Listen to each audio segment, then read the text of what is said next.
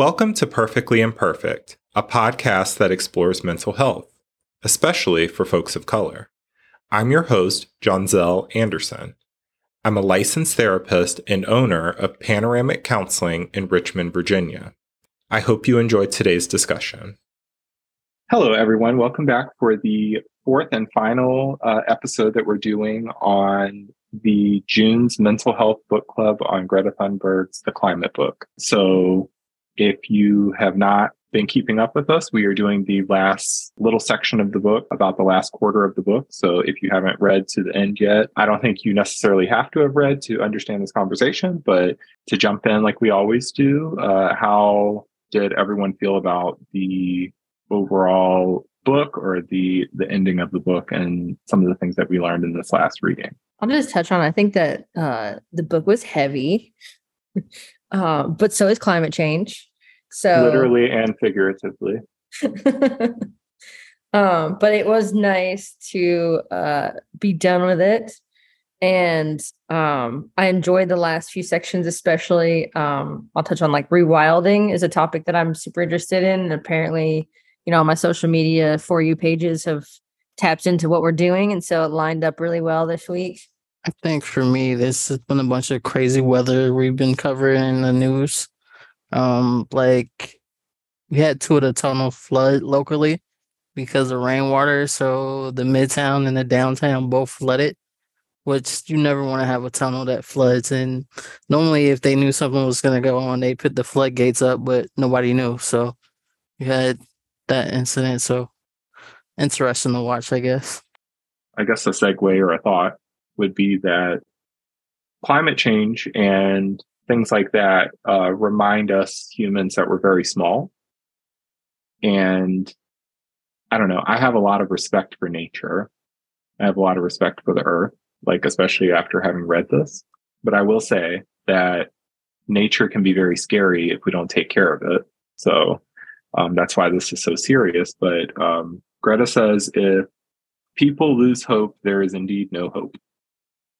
So despite all of this stuff, as you said, Ashley, this book being very heavy, we have to take the information, but then remind ourselves not to lose hope. I talked about that in the episode last week too, but we can learn all this information. And of course, we're going to feel overwhelmed. Of course, we're going to feel like, what can we do? Because I just said, humans are very small compared to the climate, compared to the earth and stuff like that, right? However, while we're very small, we also, science says, have contributed quite a bit to how all of this nature stuff is changing. So if we can fuck it up, we could probably put our resources and efforts into trying to fix it or at least mitigate. So there's that. Was there any particular essays or Ashley, if you want to jump in with the rewilding part that kind of stood out to people? Yeah, I think the rewilding part was really interesting because it's one of those things where we are a global society and native plants are really important into making sure that whatever area you're in is getting the most, carbon out of the air. The plants are surviving, the animals are thriving.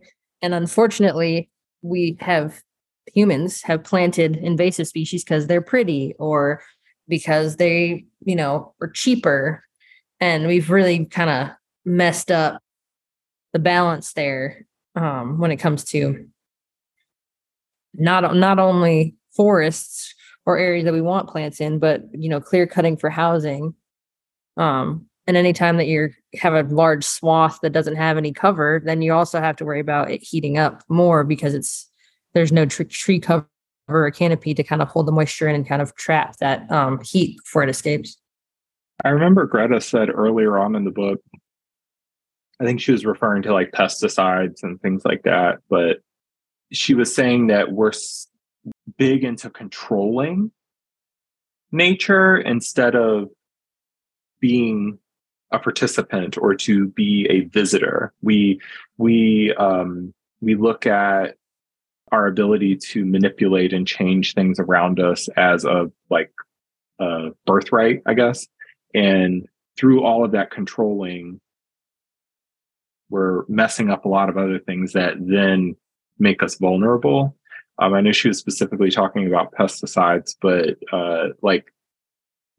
we don't have to like you see, I mean, it's getting warm, or it's warm outside. Like you see people out in their yards or on the sidewalks, like spraying down the weed killers just so that that one little crease in the sidewalk doesn't have that weed popping out of it. Right. Like we're just taught that you're supposed to control things. Everything is supposed to look manicured and everything like that. And it's like, well, what happens when that stuff goes into our water supply? And things like that. And I can share an example. I mentioned in the last episode how we had the storm and a bunch of tree limbs came down, wiping out my rainy day fund. That was great, but grateful. I'm alive. That's all good. Life goes on. But two houses down from me, I think they had some limbs come down too. And like I said yesterday, we were getting ready to go to the pool. So we're like putting the stuff in the car and everything like that. And I look over, and before I even went outside, I was like, somebody's burning wood, because you can just tell the smell. And I'm like, someone's burning wood. Okay. And sure enough, when we were going to pack the car up, someone just has all the limbs from the trees or the limbs that came down, and they're burning it. And in my head, I'm just like, it's kind of that, like I said about the people with the, what is it, Roundup, whatever it is that people spray to get the weeds off of the sidewalks and make everything look perfect and square and manicured and whatnot. It's kind of like, if you don't know better, I'm sure the people two houses down were like, oh, when you have too many limbs and you don't want to chop them up and take them to the dump, you just put them in a pile and burn them, like, I think there's generations and there's teaching that goes, that happens where people just like, oh, this is what you do. But of course, I have just read this book. I'm like, oh, well, that's releasing a lot of carbon. And I had mentioned in the previous episodes too, how I've been making some trips down to South Carolina, like long road trips. On 95, as you go towards South Carolina, there are like, I guess, if you go through North Carolina and South Carolina, there's a lot of, quote, work zones, road construction that literally nobody's doing anything to the roads, because it's like they set it up and then they just ran out of money or something like that. So there's a lot of like cones and things like that, but nothing's really getting done. But then you'll go through certain spots where they're tearing down trees on the side as if they're probably going to expand the highway or something like that. And what they do is they bundle them into piles, and then it's literally like controlled burns, where they'll literally, you can see these piles of trees on the side of the road and they're just burning them. You see the ash that like wipes over the road and things like that. And it's like, that's what they're doing with this, all to build a road. And quite frankly, it's to build roads adjacent to a road that's already there, and, again, I'm on this, road trip, and I'm like, I know this information from having read this book, and I'm just like, we're just burning trees for what? I said, how about y'all do the road work on the roads that all these other places that y'all haven't done anything to, but we're going to expand the road right here. It just doesn't make sense. And it's like, I just don't think that there's a lot of knowledge or concern, because somebody's making money off of something, and so that was a tangent, but burning trees. And I think I know what the original thought was. Greta said, like, we're trying to constantly control. We're constantly trying to control things. We're trying to control what our, road systems are, or what our lawns look like, or, what sort of bugs are around us and things like that. And we overdo this stuff, and we're killing a lot of other things. Like you said, with the invasive species, like, oh, they look pretty, or they introduced this particular thing to take care of this particular pest, but now they're overrun and they're reproducing so quickly that they're causing all these other issues and things like that. And it's like, when humans get in and try to control nature that can do its own thing, we usually get it wrong. One thing I think that really stood out to me with the pandemic, so like the environment was doing very well to not have as many cars on the road, not as much pollution, but then you start seeing people throwing gloves and masks on the ground. It's like, what is the point of that? So you get out of your car, you feel like you're done with it, you just throw it on the ground. You couldn't find a trash can or something. So it was like, if we fix one thing, people are going to create another one, like you said. It's also like, I remember we covered a story at this station where people were trying to make beer out of wastewater. Like they went to the sewage plants and they were like, poo beer. And I was like, nobody wants that. They're like, it's totally clean. We go through this process and we clean it. That's something you don't tell people because nobody wants to try that. Yeah, no. I will say though, down here, I'm in the Roanoke area. When I was in college, the wastewater treatment plant in Roanoke slowly dumps the water after it's treated into the river, and then the river leads into the reservoir, and then the people in Roanoke drink that water. So I mean, that's also poo beer, technically. I guess you'd think of it when you go to those breweries in downtown Roanoke. An aside. One of the things that stood out to me, I was taken aback by the poop beer. I had to collect myself. Greta was talking about how she's this young person who obviously through her influence and popularity and stuff like that has had the ability to talk to like major world leaders and stuff like that.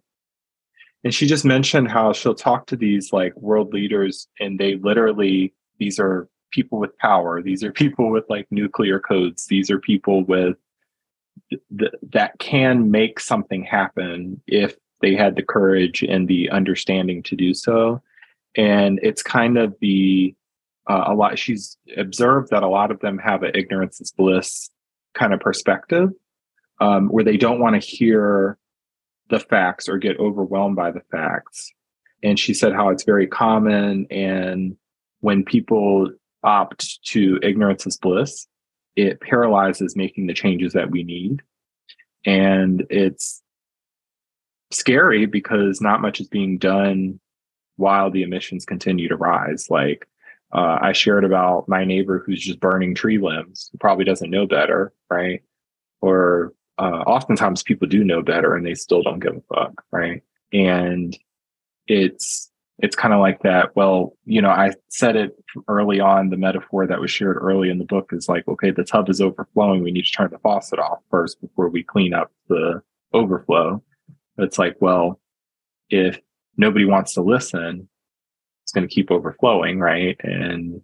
But the thing that really, I guess that's the daunting kind of like part where a person could easily lose hope. It's like, she's talked with world leaders and they're like, I don't want to, like, it's not even like, I don't want to hear it. It's more so like, this overwhelms me. Like, I don't know what to do. Like the people who can really do the things are like, I don't know what to do. That's the part that like kicks me in the stomach and makes me really scared. What were y'all's thoughts on that part? Yeah, I mean, I think I started to feel it too towards the end of reading this book. Like, what can we do, right? It feels like a hopeless situation. And, yes, things are getting worse, but I think especially for older generations, like, I'm not really going to have to deal with it. Like, it doesn't affect me necessarily. Like, the worst of it, like the end times, I'll be long gone. So they just, out of sight, out of mind it.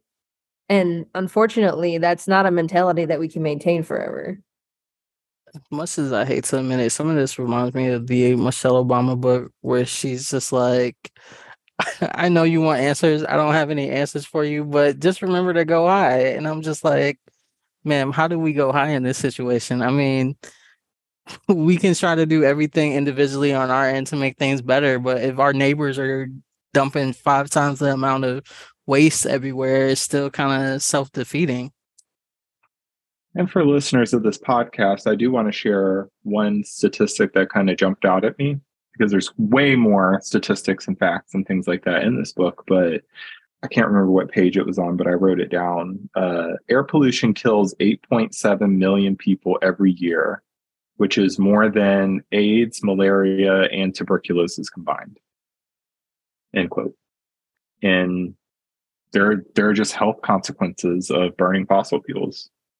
And again, we've talked about it in previous episodes where if you live in an affluent or wealthy nation, you can buy your way out of some of the calamity that will come your way. But there are people downstream, so to speak, right, who don't have the resources or ability to escape those outcomes. So there were some solutions, ideas, things that could change. I'm interested in some of the things that jumped out to y'all.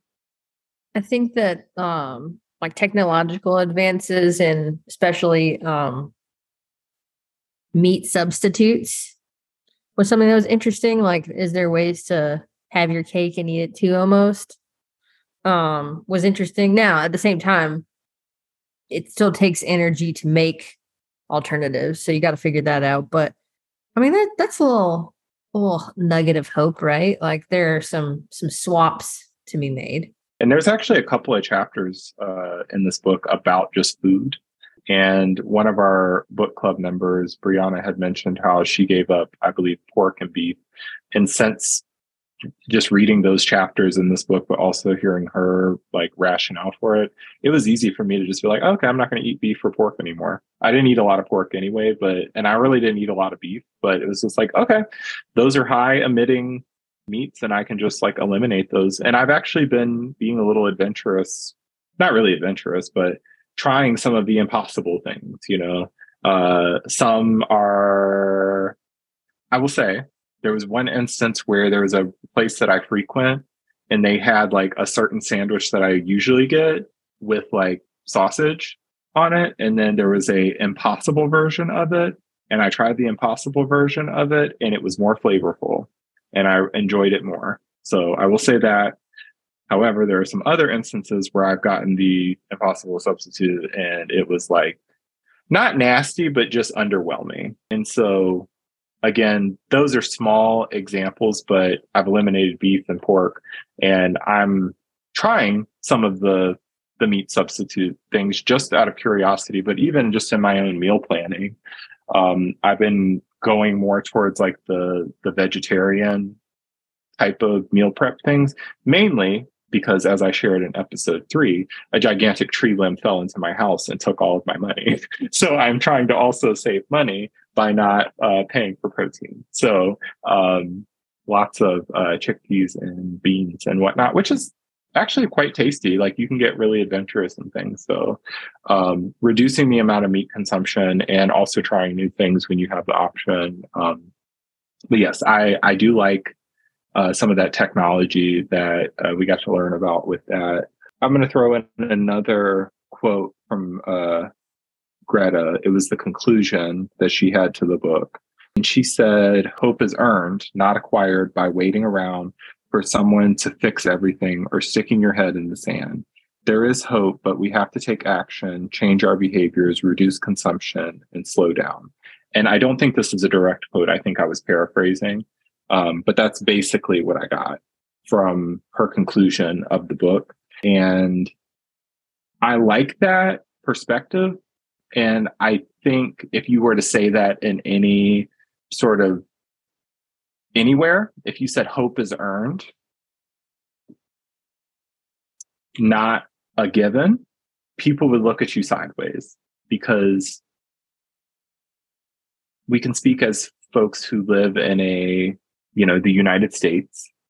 We have stuff where we have the things, right? Telling someone that you're not entitled to hope from jump is radical. But I think the way that she speaks sometimes, it evokes discomfort, but it's that type of discomfort. We don't change when we're comfortable. We change when we're uncomfortable. If it's too hot, you're going to get annoyed and you're going to do something to make it to where it's not too hot, right? Such as getting up and turning the air conditioning on or turning a fan on or getting a glass of water, right? If it's already comfortable and it's at the temperature that you want, you're not going to get up and do anything. You're not going to, So I like that her words can evoke that sort of response. So I do like that she, I don't know. I like her delivery. I mean, I know we kind of got into it last time about how sometimes she's a little too direct and blunt, and how you might not win some friends that way, but you can only do so much of the, I think, sugarcoating and the gently confronting something, because if you gently confront someone and say, "Hey, by the way, don't want to bother you. Your house is on fire." just, when you get around to it, maybe like flee. If you say it really, if you were to do that, like the house would burn down and the person would perish, right? Like there has to be a sense of urgency. So sometimes you have to be direct when there's a sense of urgency. So I kind of like that. But back to some solutions or ideas or technologies that might mitigate this. I mean, I just want to touch back on what you said with the quote. I mean, I don't disagree with her that hope is earned, right? So if you just say, I hope it get whatever situation in your life, I hope it gets better, but then you do nothing to better the situation. Well, you didn't earn the hope because you're not doing anything to make it a hopeful situation. I mean, I get where she's coming from with it, is what I'm saying. Like, we can't just hope it gets better to climate change. Like, there needs to be things that happen in order to feel hopeful, right? It can't just be throwing out solutions and not acting on them. People need to act on especially the little things that you can do as an individual. I mean, we still need to push, obviously, for the big things, but it's got to be a collective effort. And this might sound really harsh, but maybe these multimillionaires and billionaires need to stop like taking submarines down to look at the Titanic. Like, we're destroying more oceans and animals and everything going on with this. Like, how did you look at this vessel and think, oh, this is a great idea to go see these ruins of the Titanic with the video game controller to steer you down there? Like, I don't understand how you got conned out of spending your money and ruining the environment at the same time. I mean, I believe the tickets to get down there just alone were over $1 million. So much has been in the media about this. But if we could flip it around, with the exception of this poorly built situation that imploded,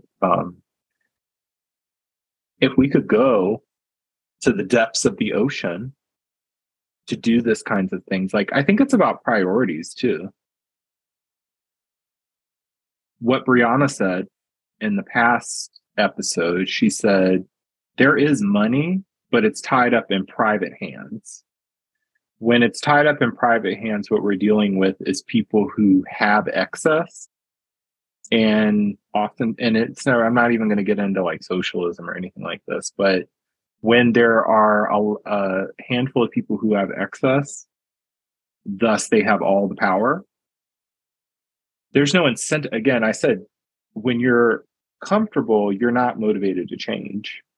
If you're comfortable with all this money, why would you change? You make your money by probably investing or having businesses that capitalize on consumption and emissions and all of these other things. The super, like, what the Bezos, what are the guy that owns Amazon or whatever? He's not going to be like, you know what? Climate change is a problem. I'm going to invest in carbon recapture or something, like, no, his whole company is a huge emitter. Like, think of, the whole business model for Amazon, right? The people who have tons of money are not going to use it to help the greater good. They're going to use it to do things often that are really stupid. They're going to space. They're going to, and it's hobby to them. This is drops in the bucket for them, right? And Greta, I think, leans a lot into hope and democracy. And I think one of the things, I mean, if you follow her on social media, she's all about staging a protest and blocking, she'll find out when important meetings are going to be held, and she'll have a whole squad of people there with their signs to protest, and people literally who will lay their bodies on the street to like block traffic and things like that. Like, I've watched, them having people like pull people away and stuff like that. And that sort of activism is important, I think, to show, especially from young people, to be like, I don't like that you have the power to make these decisions that are impacting my future and the future of future generations. So that's another one of those, like, she says, keep hope, but it's like, the very wealthy are not really, they want to go see this. And then if you think it's very meta, because like, what was the Titanic if not like gross like expression of wealth and pride and all this stuff, right? And then everyone's already made the connection, but it's like spend all this money to go to this thing and then you end up part of it, so to speak. But one of the quotes, another one by Greta, she was talking about privilege. And she said, some of us can do more than others. The bigger your carbon footprint, the bigger your moral duty. End quote. So that was actually 2 pieces of quotes that she shared. What are y'all's thoughts on that?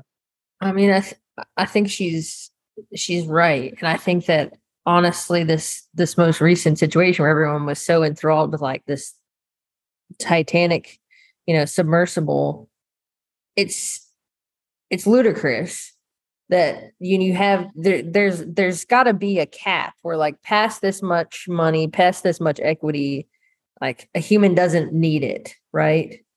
And everyone down at the bottom is like, yeah, you play stupid games, win stupid prizes, right? But and there's a chapter in here, an essay in here about equity, and that and we've talked about that throughout the book. The people who have the least carbon footprints have 1, the most empathy, but 2, the most consequences. So I don't know how you convince people who have more to do more. I mean, I'll throw a hope nugget in there. There are like Warren Buffett's, and Bill Gates of the world who have pledged to donate their money back and are actively attempting to do some good with their equity. But at the same time, I mean, Bill Gates owns most of the farmland and cattle in this country. So, I mean, what is he doing for climate change? And solutions are going to involve giving up comfort. And that's part of, I learned that early on in this book, but that's why we've kind of been doing the sign off each week of what are you going to do this week to be inconvenienced or made to feel uncomfortable to reduce climate change, right? Getting people to do that on a large scale is not impossible. We talked about it last time. It's like hike up gas prices, things will change very quickly. That's not the only solution. That's just an idea. That's a concept that we can all wrap our head around. Because we live in our own lives and we're, especially in Western society, we're very individualistic, right? It's all about us all the time. Like, we don't think about less fortunate people that much, especially those who are living in like other countries way far away from us, like in, walking miles to access water and things because of droughts and stuff like that. For listeners of the podcast, we just had a special guest join us. It's a cat who joined. So the cat is also, weighing in on this very important conversation. But yeah, we don't think about and we talked about it before. There are people who are going, and I said that the statistic before, like millions of people die every year from air pollution. And they die because they don't have the ability to escape it. Like we talked about, I mentioned it in the last episode, but like a lot of our recycling and or waste and trash and stuff like that is put on boats and shipped to like Southeast Asia, where it's like put into giant piles and mounds and stuff like that. And the people who have to live there are dropping like flies, right? So our consumption and our waste is literally killing other people. And the statistics are probably way under what is actually happening. But because it's out of sight, out of mind, like I bring my trash to the curb on Wednesdays and it just goes away to some magic, place, and I don't have to worry about it, right? And we talked a little bit about it last time. It's like, well, consumption is a problem. So if we can, that is a solution, is to reduce our consumption. Problem is our society is built around consumption. Most of our economy is actually like built upon a model of you must consume this often, regularly, in order for us to make margins, right? Like there's, you could look at anything. Your smartphone is going to stop working like it's supposed to in 2 years because it's intended. It's, and then you get another one, right? And the same thing with like most things. Like you don't just buy something one time. It's like, oh, you should sign up for our subscription plan so that we can continue to ship this to you regularly. Or even on Amazon, it's like I buy most recent thing I bought was I think it was some vitamins, right? And so when you order it, it'll be like, well, there's 180 of these. So in 180 days, you're going to need another one. So why don't you just put it on a subscription plan? You'll save 5%. We'll automatically ship it to you. Right. And so the whole thing is like built upon, you're going to keep consuming this and we want you to. So let's automate this for you. And so consumption is very interwoven into our society. So again, part of the solution is to embrace discomfort and slow down the consumption. What are some additional thoughts that y'all have on that, or any like new ideas or solutions that can come from that? When it comes to Amazon, I always feel like they're like a necessary evil, only because even if you think you're not supporting Amazon, they have so many servers that other companies use and so many things that other companies are supporting them with that you're indirectly still sending money with Amazon. It's like in this country, you can't get around it. Unfortunately, when you have companies that are that big, the only thing that will slow them down, eventually they will be succeeded by an even bigger company that will be able to take them over. Like their CEO and owner has already said at some point Amazon will no longer be the number one business in the world, and somebody will overtake me. But at the same time, most normal people that are considered middle class, they don't really care how we see the long game, I guess. And if you think about it, most of our products are coming from factories overseas, where we're paying people like $1 a day to manufacture these things that they're turning around and charging us $200 for. It's ridiculous. So they're literally killing themselves, just like no bathroom breaks, not enough food, no health insurance. They're working themselves to the bone. And it's just like, if we want to stop supporting it, it's hard to, because trying to find places that are strictly American that are going to be able to give you fabric to make clothes, going to be able to give you all the food to meet your needs and all this other stuff. It's like basically impossible to make it work. So at what point do we find a way to like help these other countries realize you have to care about your people, but then the prices go up for everything? Then it's like a never ending cycle of how do you fix this? Hey y'all, I'm interrupting this episode to let you know how you can support my podcast, writing, and other creative projects. Head over to the show notes of this episode where you can consider buying me a coffee once or monthly, gift me a book from my wish list, or just leave a nice review to help others find this podcast. I know your time and money is valuable, so thank you in advance for your support. And now, let's get back to the show. Yeah, I mean, I'll say that a few years ago, I tried to boycott Nestle completely, right? Because one, they're not a great company, but two, at the time, they were doing some really shady stuff where they were sending formula to especially impoverished countries and convincing basically moms that their formula was better than breast milk. But then they wouldn't give them enough to get them through the child's whole life. So then now you have dependent customers in a country where they can't afford to pay for formula when they had a free source of nutrition to begin with that's now dried up, which is kind of shady. So I tried to get off of buying all Nestle products, but when you see as a parent company how many product lines they own, it became nearly impossible, right? I thought it was interesting. There was I want to say a whole essay or two on the influence of advertising and media. And that one stuck out to me a lot, mainly because media, and Nita, I'll have you weigh in on this one because I know you work in that field. Advertising and stuff like that is so incredibly like it kind of like convenience is interwoven into things, and also instant gratification is woven into everything. Like to make all of that consumption, like even our things are designed to be consumed so that we will then need another one.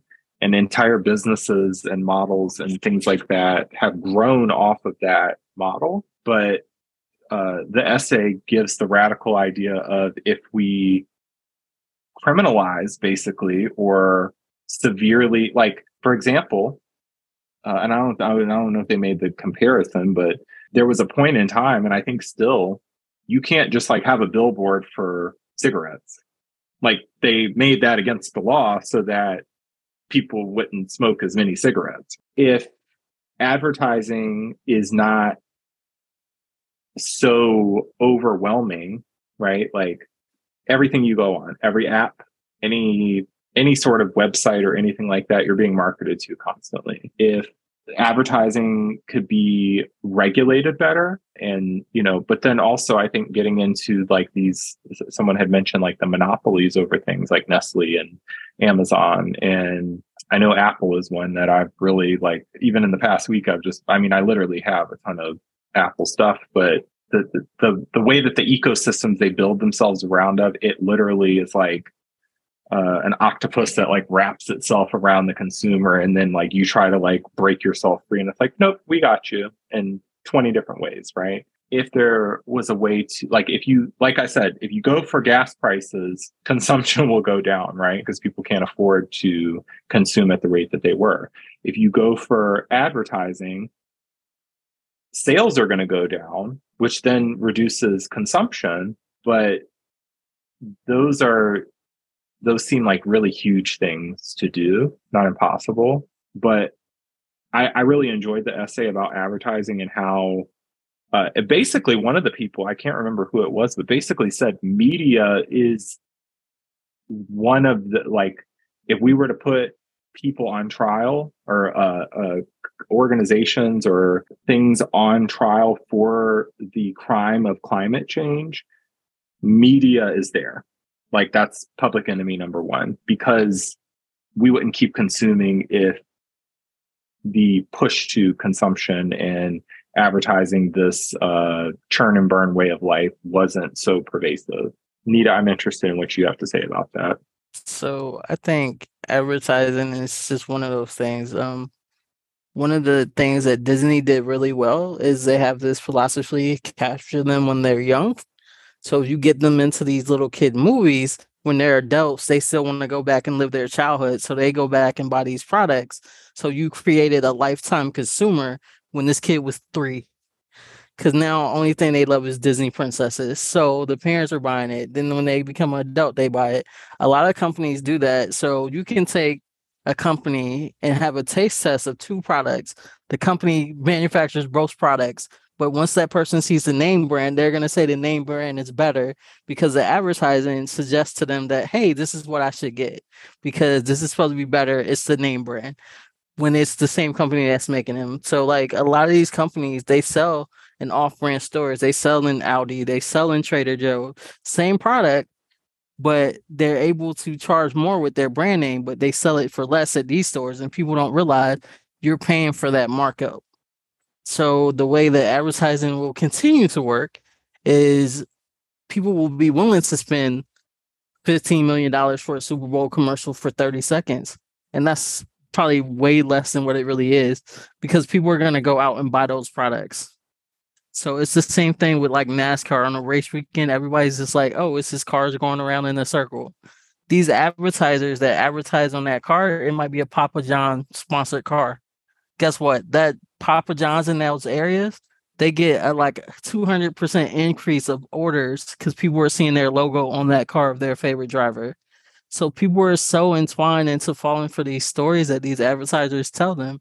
But meanwhile, they're still like polluting areas where people don't have a choice. The air sucks, the water sucks. And we're just like, oh, this company is great because they donated a little money to the children's hospital. And like you go to these restaurants and they're like, oh, can you donate your change so then we can help the kids? Well, you're already getting my money. You can't just take the money and donate out of that. You want me to donate more so it makes you seem like a good company. Yeah, I'll get on that. So that's one of my biggest pet peeves because when they take your money from you, that dollar, that roundup, whatever, they use that as a tax write-off. Like that's their tax write-off for the year. So you're not donating to the children's fund. Yeah, you're giving them a little bit of money, right? But you're helping a company reduce the amount of taxes that they have to give to the federal government, which is shady in my opinion. They should just be donating to donate, not trying to capitalize on how much profit they can make. But I will say I did fall victim this week. I don't know if anyone's noticed. YouTube's gone crazy with how frequent the ads pop up now. And I got the same chicken fries commercial so many times that yesterday I did get Burger King chicken fries because they were like, I was craving them. I held out all weekend and I was like, on Sunday night, I was like, I think I need chicken fries. It's not a want anymore. It's a need. That's funny. It wasn't in this book, but I listened to a podcast. It was a podcast episode about just poverty. And it had like an expert who's written books on, the housing crisis and the prices. And one of the things, the ideas, and it was almost like juxtaposed with climate change. It was like, well, part of the way, if we talk about how people will say there's not enough money. I spoke about that in the last episode. Greta had said, like, people will say, oh, there's not enough money, but there is. There's clearly money because we can get into submersibles and go see, sunk ships, right? And go to space. The very, very rich don't pay taxes. The money to mitigate climate change, to do carbon recapture, to change systems, to build infrastructure, to do all the things that need to happen to save this planet. The capital and the ability is there. The extremely rich know how to work the system to where they don't have to pay taxes. I haven't checked and I'm not too much into the financials, but I'm pretty sure Amazon doesn't pay taxes. Despite, because they work the way that they do things, it makes it look like they're working at a loss or something like that. I'm not an expert in the field, but to my understanding, every time I check, that's kind of how Amazon works, right? These insanely, like, people are getting insanely wealthy off of these things, but there's no like responsibility or any of it actually getting to places where it can make a difference. And the podcast that I was listening to was like, well, we could solve, because the podcast episode was about poverty. It was like, we could solve poverty if the people way up there just like stop trying to run away from paying their taxes. If we just made it harder, there would be more money available to end all of this stuff. And it would be like quick, fast, and in a hurry. Like, it would be so easy to do. So I feel like, and then they made the connection. They were like, well, the same thing goes with climate change. Like, if, people say, oh, there's no money. It's like, well, people like us, we pay a freaking grip in taxes. Like a huge chunk of what we make never sees our bank account, right? Whereas those who make stupid money, they don't have to pay taxes. And they also have so much extra wealth that they control, like the quote said earlier, some of us can do more than others because the bigger your carbon footprint, the bigger your moral duty. And I don't say it like, oh, poor me, I can't do anything about it because whatever. Like, I'm not saying I'm poor, but my moral duty is greater than the person who's living in a third world country in a drought where they have to walk several miles to access, life sustaining resources, right? So my moral duty to that is going to be much larger. However, in my own country, there are people who are stupid wealthy who have obviously, first of all, their businesses are probably contributing way more to climate change than my existence. They have a bigger moral duty. However, there's no accountability. Accountability, really, quite frankly, could come in, pay your due, pay your taxes, do your part. It's not currently set up like that. The rich people don't have to pay taxes. I mean, Donald Trump pays less money in taxes than I do. I've seen his tax returns. He pays way less than I do. And even in that podcast, it wasn't about like, oh, take money from the rich and give it to the poor, or take money. It's not about taking your money. It's about the portion that you're supposed to pay that. Keep the rest of your money and do your submersibles and get squashed, right? But the portion that you're supposed to pay, the percentage that everyone else pays, you should put that out. And then if we did that, first of all, we wouldn't be as much in the deficit and the national debt and all that. That could be washed away real quick. And then we could actually start fixing shit, right? We wouldn't have states like North Carolina and South Carolina with like a bunch of like road work zones set up and no road work being done, right? Like we could figure it out.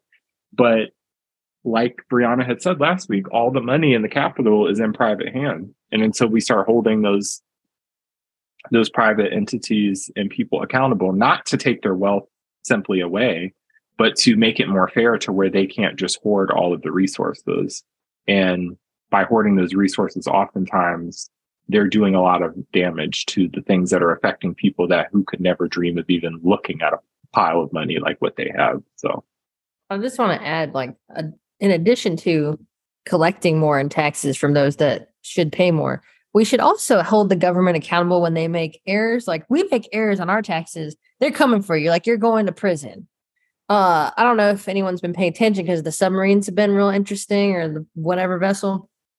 But there was an accounting error that was made in 2022 and 2021 fiscal years by the federal government, and we accidentally gave Ukraine $6.2 billion extra. I think that could have done a lot for climate change, probably. 6.2 billion sounds like a pretty decent startup fund for saving the planet. I just think when you start looking at the government and the stuff they spend our taxpayer dollars on, it's insane. Like, you're trying to be like, oh, we're sending aid to homeless kids in Africa. There's homeless kids here. There's homeless kids that need to eat here. They need housing. They need all this kind of stuff. But we're trying to be Captain Save Everybody and send help. And I'm just like, we have all this debt that we can't pay, but yet we think we can just magically print more money and send it to places. Like, where is this coming from? So one of and I think I mentioned it last time, at least from Greta's example, she talked about she gave up her privilege to fly. And I mentioned it too, like tourism is like 8% of global emissions annually. And we talk a lot about travel. So if you're listening to this podcast and you want to hear more about transportation, go to episode 3. But that made sense to me because I think, okay, I can control what I consume. I can recycle and hope for the best, right? I can, make choices when I do have to consume something to get the most, not necessarily bang for the buck, so to speak. But like, if I'm going to use something, I need to use it. The conclusion of this book, I think Greta talks about, and I don't know if she doesn't really go in depth to it, but you can see it with her life. Activism is going to be huge. Like, there's going to have to be strikes. Like, look at how I can't remember specifically what union is on strike right now with like the writers, right? They have the entertainment industry in a chokehold right now, and I love them for it, and I support that. And it made it really easy for me to unsubscribe to some of my like subscription platforms because I'm like, my show ain't coming back this summer anyway, so y'all ain't getting my $12.99 each month anyway. But they're striking so that they can get something to change, right? You can look at Greta's Twitter or Instagram or whatever. That girl is constantly striking something or protesting something or whatever. It's like, if the people with the influence and the ability and the power and the money could do the same thing when it comes to climate change, things will change. People are losing their damn minds that their shows aren't coming back this fall. That's something rather small, right? We could do the same thing for something that is literally life and death. I will say that at the end of the book, there's not a ton of information or talking about how to do that, because she just kind of explains how she does that by living her life. Like, if you look at her online, you can see what she's doing. But she also concludes the book with, I can't give you a 10-point plan. Get up and do something. That's the conclusion. And I think sometimes even with the vehicle of information that is a book, we expect it to fix our life by the time we close the cover. That's not and I said that last week, it's not her job to tell us how to fix climate change. She's giving us the information. She's given some suggestions. I mean, a lot of us can come up with a lot of different ideas. It's just a matter of like standing up to the systems that have the power And when it comes to it in our own lives, choose discomfort if it means impacting the bigger picture, right? And that's the solution. And then I'm supposed to tell you how to remain with hope. We can do this. But at the same time, it's very daunting because we're pretty selfish as people. And I say we because it's not just me talking about everybody else. It's, just part of human nature is self-preservation. So we're going to focus on our own survival before we focus on somebody else's. And to solve climate change, we have to think of the greater good, in addition to, of course, surviving.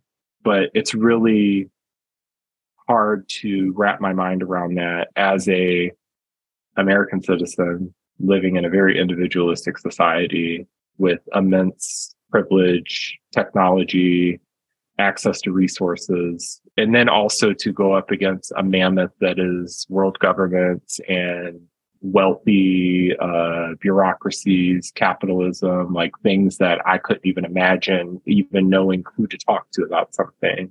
It feels like you're going up against a giant, but that's eco-anxiety for you. Any additional ideas for hope or some things that y'all individually might look more into to continue the ripple effect of these conversations about climate change? I think that, like I said, the rewilding stuff is really fascinating to me. Like I said, I've watched maybe a few Instagrams about it, and now I've been blown up a little bit. And I will say, like, there are certain herbs, like I've got mint outside, and I just realized that it has hopped out of its container. So I'm gonna go deal with that tomorrow because I don't want it to spread around. That's why it was in a container to begin with. But yeah, now I'm like, well, maybe I'd keep, because I have some mint inside because it's more convenient. Like maybe mint is an indoor plant because being outside, it can do its own thing and run away, and we don't want that to happen. Is it invasive? Yeah, mint's an invasive species. It's not native to America. Nothing new. I mean, I feel like when I was a little kid, we all watched the Jetsons and we thought we have flying cars by now. While we are probably close, I think the people that are actively trying to get ahead of it and stop relying on gas cars completely, I think is a very good deal. I can't say I'd be quickly able to just go buy all like electric. I think I would feel more comfortable with hybrid first, only because when you go on trips, you have to research. So where's my charging station? How long is this charging going to take? All that kind of stuff. And then you start thinking about the people who will probably not be able to afford battery operated completely cars for a long time. The price of those are very hefty right now. So for the average person that is probably considered, lower middle class or low class, will not be able to afford it. If you're only making $12 an hour, that's something that's basically impossible. Where a lot of companies are complaining that people don't want to work, but that's the wage they're offering. So it's still one of those trickle down effects. Like you have to pay people a decent wage to be able to successfully probably save the planet, but people don't want to do that. It's more so how much money can we make for ourselves and keep for ourselves. So hopefully, I mean, we can all find ways to help out, like start growing our own gardens and stuff again. That way we know where our food is coming from, using less plastics and all that good stuff. But I think it takes a lot of people to make it happen. And it's going to take those top 1% to really step up and carry their weight with it. And they're not willing to do it. One thing that I've been thinking about, I have a dog, so sometimes I'll just like take him on like an evening, like once the sun goes down, just like to kind of unwind from the day and stuff. I'll take him on a walk, and I'll walk maybe like a mile and a half or something, with him. And I'm walking and I'm like, there's trash everywhere. And so unfortunately you drive down the road and you see people throwing the trash out of the window, which is, it is what it is. But I was thinking, I mean, for my own yard, I have like a bucket in my like shed, like with a handle, and I have like one of those like little grabber things. It wouldn't be that I could get some of my steps in, right? Just like walking down the street and just picking up some trash and just depositing it into my own trash can at home. And I've been thinking about doing that. I'm like, okay, what if the challenge is like fill this bucket up with just loose trash that you find on the street? You know, people sometimes will look down like on people, like you see, you know, like people on the side of the road picking up trash or whatever as part of community service or whatever. It's like, I'm not the type of, I don't give a fuck. Like, yeah, I have a master's degree and whatever. Like, I couldn't care less what anybody thinks of me to be, you know, this just person walking through my neighborhood, you know, picking up trash. If to me, I know that that's possibly less things that might end up in the ocean or in the water supply or something like that, I can do that. And also it has a benefit to me of I'm getting the exercise that I want to get. And my neighborhood is prettier, you know? So that's one thing that I've been thinking of on like a smaller scale of things. We've learned through this book, like we can't buy our way out. Yes, there are some, you know, options that are better than others as far as if you have the means and stuff like that. I think what we all have collectively learned through these conversations is that we do have power. Like if humans have the power to mess up the environment, we should have the power to fix it. Some of the damage is irreparable, but, you know, the earth is also really resilient, just like humans. I like that. I like that sentiment. So with that being said, I will say this is the most important book that I believe that we've read on this mental health book club, at least to me personally. I can't speak for everybody. I think it was the most important book, and it was the most difficult for me personally to get through and to process.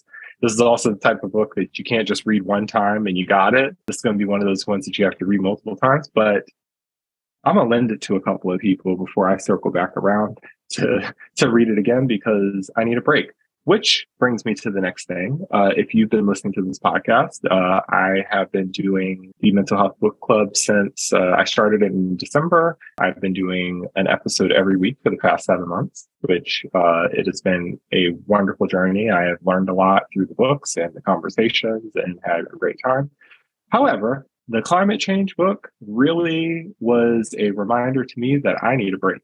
So for the month of July, I will not be doing a mental health book club. I'm going to be taking just the month off. And I'm also in the process of writing my memoir. So if you're interested in learning how to support me in that, look at the show notes of this episode. But yeah, I'm going to focus on reading and writing and resting. We'll be back in August with the next month of the Mental Health Book Club. I have not selected the book that we're going to be doing yet. Also, if you want to keep up with what's coming next, there is a link to subscribe to my newsletter and the episode show notes as well, so that you can stay in the loop on when we're coming back with the Mental Health Book Club and all the other stuff that I have going on. So be sure to check that out. But until next time, thank you for listening and take care.